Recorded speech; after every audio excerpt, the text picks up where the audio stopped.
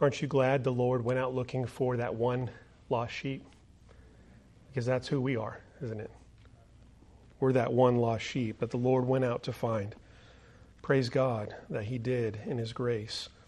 This morning we're looking at a very familiar portion of Scripture in Luke chapter 15, a parable that Jesus tells about that 99 sheep that He had in His pen, but one that was lost, the parable of the lost sheep, and also the parable of the lost coin, very similar to it.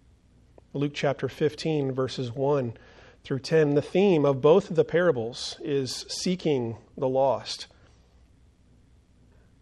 Luke tells us in Luke 15, in verse number 1, he says, "Now the tax collectors and the sinners were all gathering around to hear Jesus. But the Pharisees and the teachers of the law muttered, 'This man welcomes sinners and eats with them.' Then Jesus told them this parable. 'Suppose one of you has 100 sheep and loses one of them. Doesn't he leave the 99 in the open country and go after the lost sheep until he finds it? And when he finds it, he joyfully puts it on his shoulders and goes home. And then he calls his friends and neighbors together and says, "Rejoice with me, I have found my lost sheep." I tell you that in the same way, there will be more rejoicing in heaven over one sinner who repents than over 99 righteous persons who do not need to repent. Or suppose a woman has 10 silver coins and loses one. Doesn't she light a lamp, sweep the house, and search carefully until she finds it? And when she finds it, she calls her friends and neighbors together and says, "Rejoice with me, I have found my lost coin." In the same way, I tell you, there is rejoicing in the presence of the angels of God over one sinner who repents. Let's bow together in prayer. Father in heaven, we thank you for the opportunity that we have this morning to look to your word, to listen to the wisdom of our Savior, the Lord Jesus, to learn about your gracious and merciful character as the great shepherd, the good shepherd who goes searching for his sheep. God, help us to learn of you so that we might be changed, to be made more in your likeness and in the image of Christ. Father, may your Spirit do his work through your word today. And we pray this in the name of Christ. Amen. This morning we come to one of those very familiar passages in the Gospel of Luke. In fact, Luke is the only one that records this set of parables in Luke chapter 15. The parable of the lost sheep, the lost coin, and the lost son, or the prodigal son at the end of Luke 15. All three parables really go together to form a unit and to teach one central truth about the character of God. And this morning our focus is on the first two of those parables, the parable of the lost sheep and the lost coin. But really, before we launch into the parable itself that Jesus tells about the sheep, I want us to look at the setting that Luke describes for us in verses 1 and 2. He says that the tax collectors and sinners were all gathering around to hear Jesus. Every time I come across this phrase in the Gospels, it strikes me because it's almost as if there was this particular hatred for the tax collectors. Nobody likes the IRS, right? Nobody likes the tax collector, but in Israel, this was different. The tax collectors in Israel were different because for several reasons. One, we might think that the government is robbing us, but in the ancient world in Israel, the tax collectors actually did. They were notorious for overcharging people. So basically the way it worked in the Roman system is there were different regions, different precincts that were basically bidded out to those who wanted to be responsible for collecting taxes for that province. And so they would bid it out, And they would say, I am responsible for collecting X number of dollars of tax from this area. Well, whatever they could get over and above that, that was theirs. And so there was very little accountability from the Roman government as long as the Roman government got what that tax collector said he could glean from that area. And so they were notorious for being greedy, for being thieves, and they were pretty much all around hated by the Israelite people.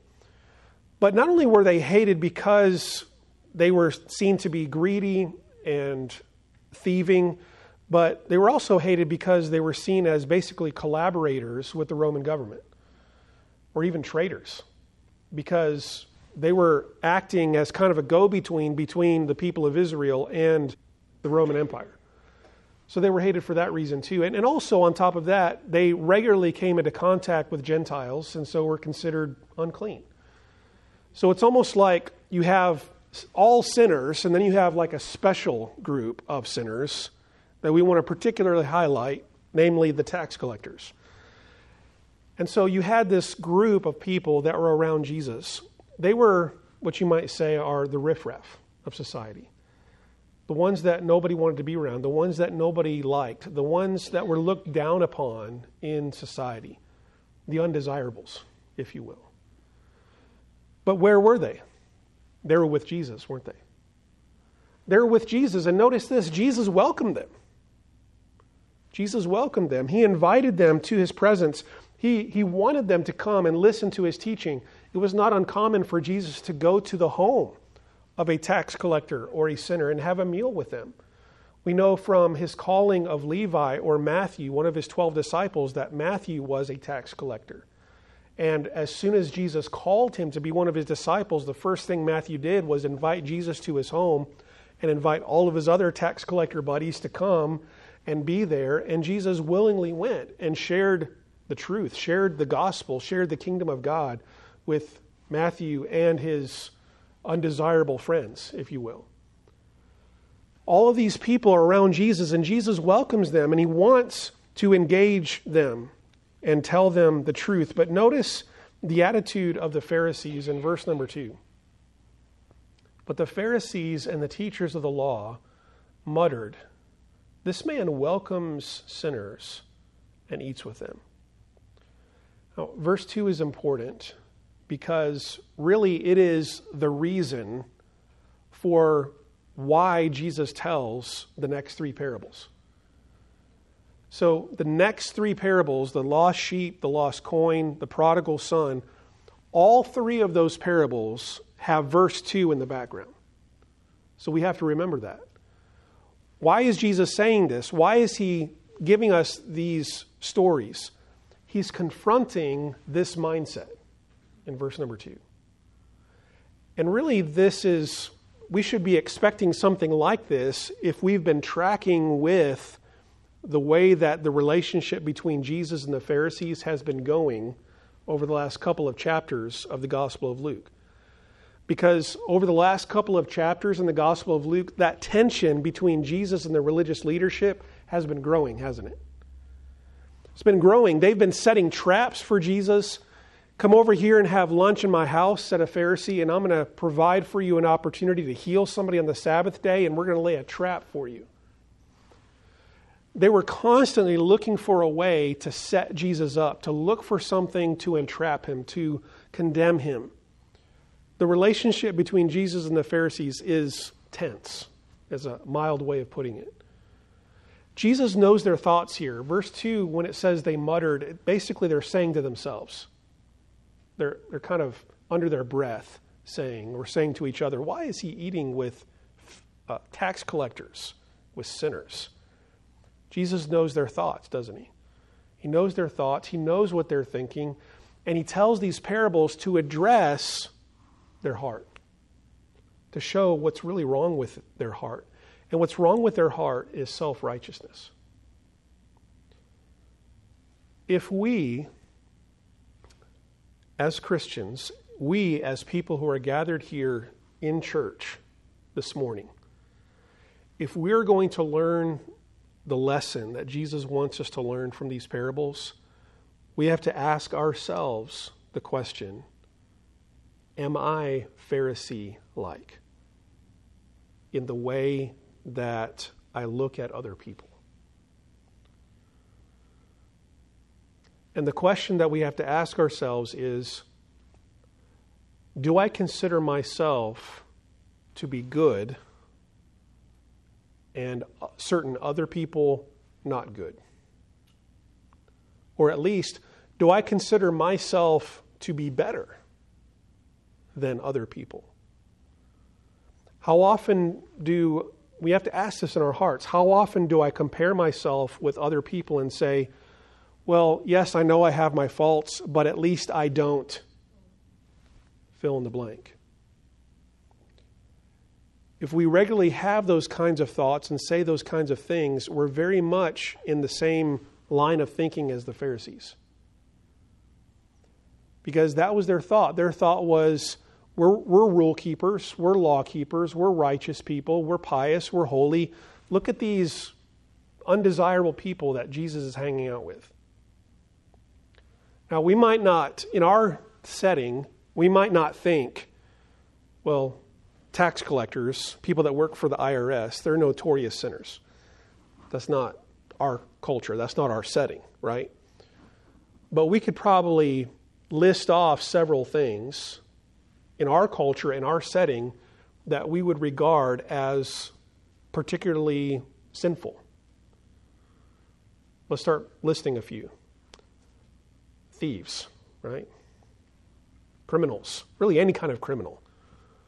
What about a criminal? What about an ex-con, if you will? An ex-convict who has served time, been released, and is now out in society. How do we view that person? What about someone who is addicted to drugs? How do we view that person? Do we think of ourselves as better than that person? What about someone addicted to alcohol? What about someone who is unfaithful to their spouse? We say, I would never do that. I'm better than that person. What about, and this is front and center in our culture right now, what about those that are engaged in immoral sexual activity, such as homosexuality? Or trying to bend the natural order of things that God has created and say, I am someone of another gender? Are we tempted to say, I am better than that person?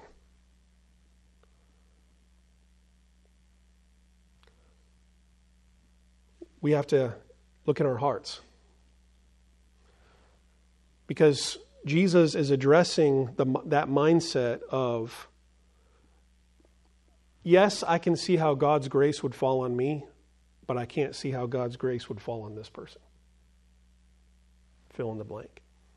That's how the Pharisees were thinking. And Jesus is addressing that mindset in these parables. And so he tells the parable in verse number 3. He says, Jesus told in this parable, he said, suppose one of you has 100 sheep and loses one of them. Doesn't he leave the 99 in the open country and go after the lost sheep until he finds it? Now, for Jesus' audience, this imagery of a shepherd and sheep was very familiar to them. That was, by and large, the default occupation of many, many Israelites, was a shepherd. And so, even if they weren't a shepherd, they understood it. They understood the context because it was all around them. Shepherding sheep was a part of Israel's DNA, if you will. And so he gives this illustration. What about a shepherd who has 100 sheep? He can't find one. He doesn't have this attitude. Well, at least I have 99, right? No, that's not how he thinks. The shepherd thinks, I'm missing one. And he cares for that lost sheep. And he goes out to find it. And he leaves the 99, perhaps in a safe place, perhaps with a hired hand. And he goes out and he searches high and far for this lost sheep, and he brings it home. So he is the one seeking, isn't he? He's the one pursuing. He's the one going out. He's the one making the effort to find this lost sheep because he cares for it. And when he finds it, he joyfully puts it on his shoulders, and he goes home, and he calls his friends and neighbors together and says, "Rejoice with me, I have found my lost sheep." This one lost sheep was of such importance that he would leave all the rest and go to this great effort to find this one. And then when he found that one, he would bring it home and in essence have a party. I found it. Isn't this incredible? Rejoice with me that I found my sheep. Now, here's the point that Jesus is making. And I love when Jesus does this because he takes away all the cloudiness and mystery of what the interpretation of a parable is. Jesus tells us what the lesson of this parable is in verse 7.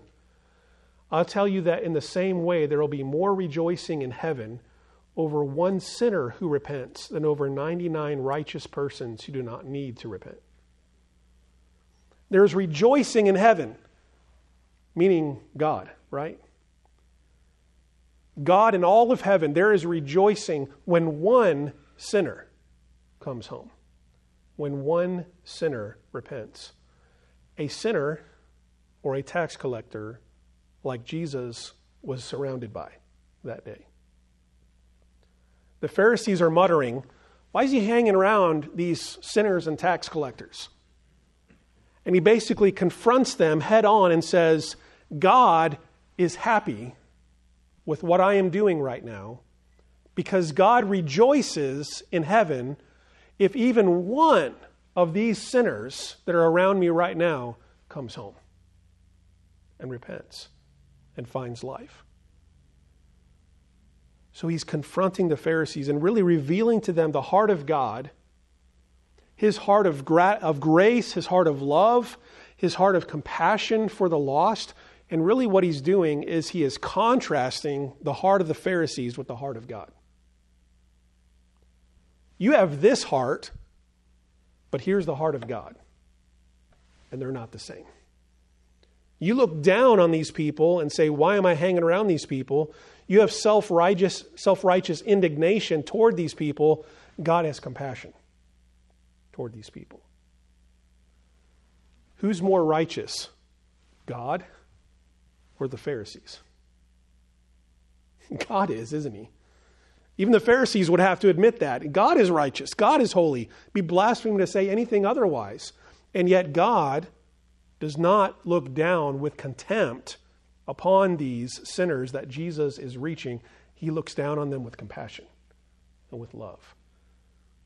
And again, as often in Jesus' parables, he compares the greater to the lesser. If God can have this kind of a mindset, who is that infinitely holy and righteous, and takes compassion and love on these lowliest of sinners, then what's wrong with you?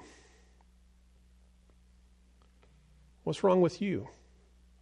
Why cannot you have compassion and mercy toward these sinners like God? Here's the implication. If God were really your Father, then wouldn't you have the heart of God toward these sinners? All through the last couple of chapters, he's been confronting the Pharisees with their self-righteousness and with their mindset that they thought they were in. They thought they were in the kingdom of God. And all these other people, sinners and tax collectors and surely Gentiles, they're on the outside. But Jesus flips it on its head and says, no, actually, because of your self-righteousness and your judgmentalism, your hypocrisy, you're on the outside, and God's grace is falling on these. The poor, the blind, the crippled, the lame, the Gentiles, the tax collectors, the sinners.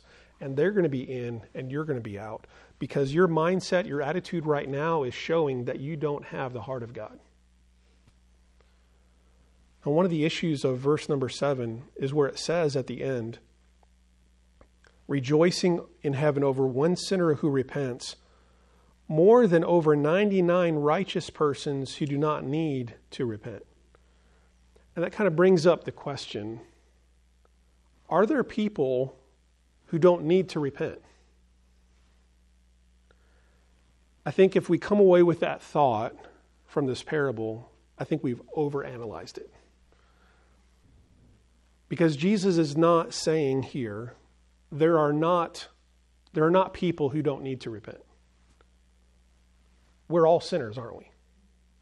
All have sinned and fall short of the glory of God. We all stand in need of repentance. Even the Pharisees, their self-righteousness, they need repentance. But the point is, the Pharisees didn't think they needed it, did they? This is very much like what Jesus says elsewhere when he says, I came to heal the sick. The physician comes to heal the sick, not those who are well. By that, he was not saying the Pharisees are well. By that, he was saying the Pharisees think they're well. And they don't see themselves as in need of a physician. Here, the Pharisees don't see themselves in need of being saved, of being found, because they don't see themselves as being lost. We'll see this even more clearly in the third parable that Jesus tells, the parable of the prodigal son. The Pharisee is very much characterized in that parable by the older brother in that parable. And we'll see that self-righteous mindset in that parable. But here, when he says over 99 righteous persons who do not need to repent, it's kind of a backhanded way of referring to the Pharisees of those who don't think they need to repent, or those who don't think they need a physician because they think they're well. They're not going to be coming. But God is going to find the lost, the sick, the blind, the maimed, and he is going to bring them in. This parable reveals the heart of God for us as sinners, and it also reveals the gracious initiative of God in bringing the lost sinner home, doesn't it? This is exactly what God does for us. We are, as Isaiah reminds us, we are all like sheep. We're all like sheep who have gone astray, and each of us has turned to our own way, and the Lord has laid on him, that is on Christ, the iniquity of us all. We're all lost sheep, aren't we? We're all lost sheep. How do we come home? The only way we come home is if God comes out and lovingly, like a shepherd, calls us home. He goes out and he finds us. We're lying in a ditch somewhere, broken and bleeding, and he picks us up and he puts us on his shoulder and he carries us home. That is the picture of the gospel and what God does for us through the Holy Spirit, through the regenerating power of the Holy Spirit. According to the Bible, we are spiritually dead. We're dead in our trespasses and sins. There is no spiritual life in us whatsoever. There is no inclination in us to seek God. Romans 3:10-12. There's none righteous, no, not one. There's none who seek after God. Who does the seeking? God does. God comes and he looks for us and he sends the Holy Spirit and the Word of God and he awakens our hearts and he calls us. And those who hear the voice of the Son of God live. They hear his voice. They hear the voice of the shepherd, John chapter 10, and they come out and they follow me, Jesus says. And I give unto them eternal life. God's grace for the sinner on display. Isaiah 53 verse 7 says, Jesus was oppressed and afflicted, yet he did not open his mouth. He was like a lamb to the slaughter, and as a sheep before its shearers is silent, so he did not open his mouth. It's interesting, isn't it, that we are compared to sheep in verse 6, but so is Jesus in verse number 7. We are lost sheep, but Jesus, the Lamb of God, is the one who comes and takes our place so that we might be found by the grace of God. So God rejoices when even one sinner repents. That's the value of one soul, isn't it? One soul. If we as a church invest our time and energies and efforts into having worship and preaching, in having maybe a vacation Bible school, whatever it is, whatever effort, whatever work is involved in that, and as the result of it, one person comes home to God, it's worth it, isn't it? It's worth it. This is the heart of God for sinners. Jesus tells another parable, very, very similar to this in terms of its point, in verses 8 and 9. He says, suppose a woman has 10 silver coins and loses one. Doesn't she light a lamp, sweep the house, and search carefully until she finds it? Now, for us, we think, big deal, a coin. We have to put ourselves in that context. Okay, these coins were valuable. One way of understanding this passage, and I've read this in certain commentaries and suggested this interpretation, that one of the reasons why these coins were so valuable is because they were not just monetarily valuable, but they were valuable because of what they represented. One suggested that perhaps it was her marriage dowry, in essence. And so it was very important for what it represented. But even if it's just money, the word that's used here for this silver coin is really a day's wage. And, interestingly enough, is about how much one sheep would cost. Would you, if you lost a $100 bill, go scouring your house looking for it? You probably would. $100, $200, whatever a daily wage is, you'd go looking for that, to find that. There is value in this. And so she goes looking for it. She sweeps the house. She lights a lamp. She's searching everywhere. And really the difference between this parable and the other parable of the lost sheep is this one emphasizes the degree to which the woman goes to seek for this lost coin. It emphasizes the lengths she goes to seek, to look everywhere. And so she sweeps, she lights a lamp, she looks everywhere. And when she finds it, she calls her friends and neighbors together and says, "Rejoice with me, I have found my lost coin." And the point is the same of the parable of the lost sheep. In the same way, I tell you, there is rejoicing in the presence of the angels of God over one sinner who repents. There's rejoicing in heaven. There's rejoicing in the presence of the angels of God over one sinner who repents. Here's where I want us to think about how this message applies to us. This parable, both of these parables, and the parable that we're going to look at next time, both of these parables communicate a central point about the character of God, don't they? They communicate this central point about the character of God, and that is that God is merciful, that He is gracious, that He is compassionate, and that there is genuine joy with God and with His angelic beings when one lost sinner repents and comes home. So there is something to learn here about the character of God. But that then, in turn, is to influence our response to the way that we view people, isn't it? Because remember the setting for these parables? What's the setting for these parables? The setting for these parables is what brought them about is a negative response toward people from the Pharisees. That's what brought these parables about. So the parables have not only a lesson about the character of God, but they have a personal lesson to us and our hearts about how we view people, how we respond to people. Going back to the beginning of the message, do we have a self-righteous heart? How do we respond? How do we view other people that are engaged in a lifestyle, activities, behaviors that we know from Scripture are wrong?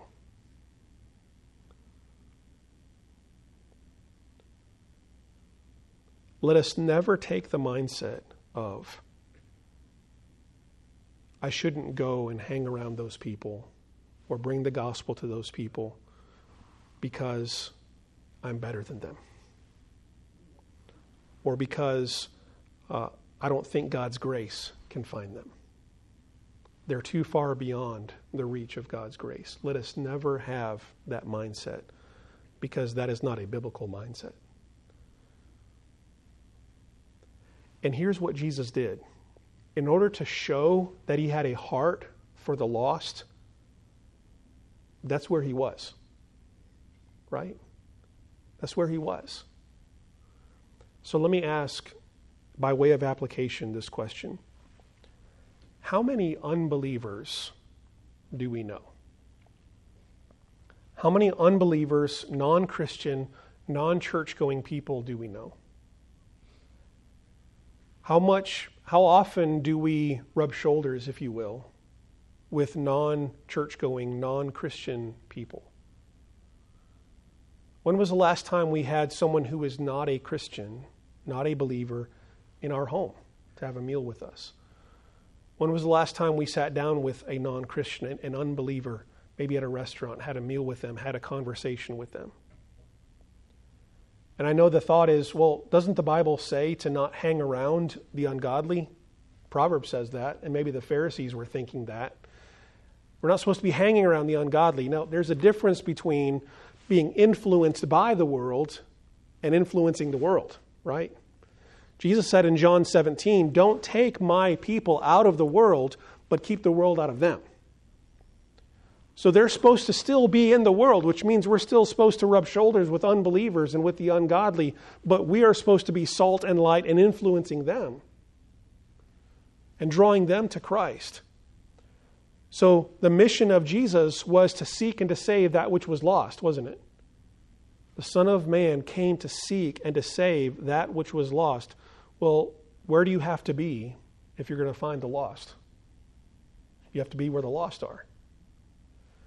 And I think that's the lesson for us, is if we're going to lead unbelievers home to God, then we have to go out and find them where they are. Jesus was the shepherd who went out and found the lost, and he brought them home. If we are going to be the extensions of the grace of God and be shepherds for God, we need to go out and find the lost where they are and bring them home. And that means that we need to rub shoulders with unbelievers and have conversations with unbelievers.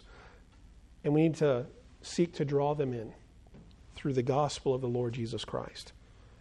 And so I pray that God will help us to have the right mindset and remember that every single one of us, stands in need of grace. Every one of us is lost without the grace of God. Every one of us is the one lost sheep who needed to be brought home by God. And now that we have been found, he is sending us out again to go help bring other lost sheep home. And so we need to go find where they are. And we need to be ministering to them where they are and seeking to bring them home so that there may be joy in heaven. Let's bow in prayer together. Our Father, we thank you that we've had the few minutes that we've had this morning to look to your word. Lord, we confess that there are times when we are proud. There are times when we are self-righteous. There are times when we do unfavorably compare ourselves to others and think of ourselves as better, higher than those around us. We often think of our own faults and mistakes and sins as somehow less than, not as serious as the mistakes and the sins and the faults of others. Lord, we confess our self-righteousness and our pride to you, and we pray that you would forgive us and that you would also change us. Continue to mold and shape our hearts so that it might more closely reflect your heart, Father, and the heart of Christ, who welcomed tax collectors and sinners and ate with them. Father, help us to be your instruments of grace in going out into a lost world and bringing your lost sheep home. And we pray this in the name of Christ. Amen.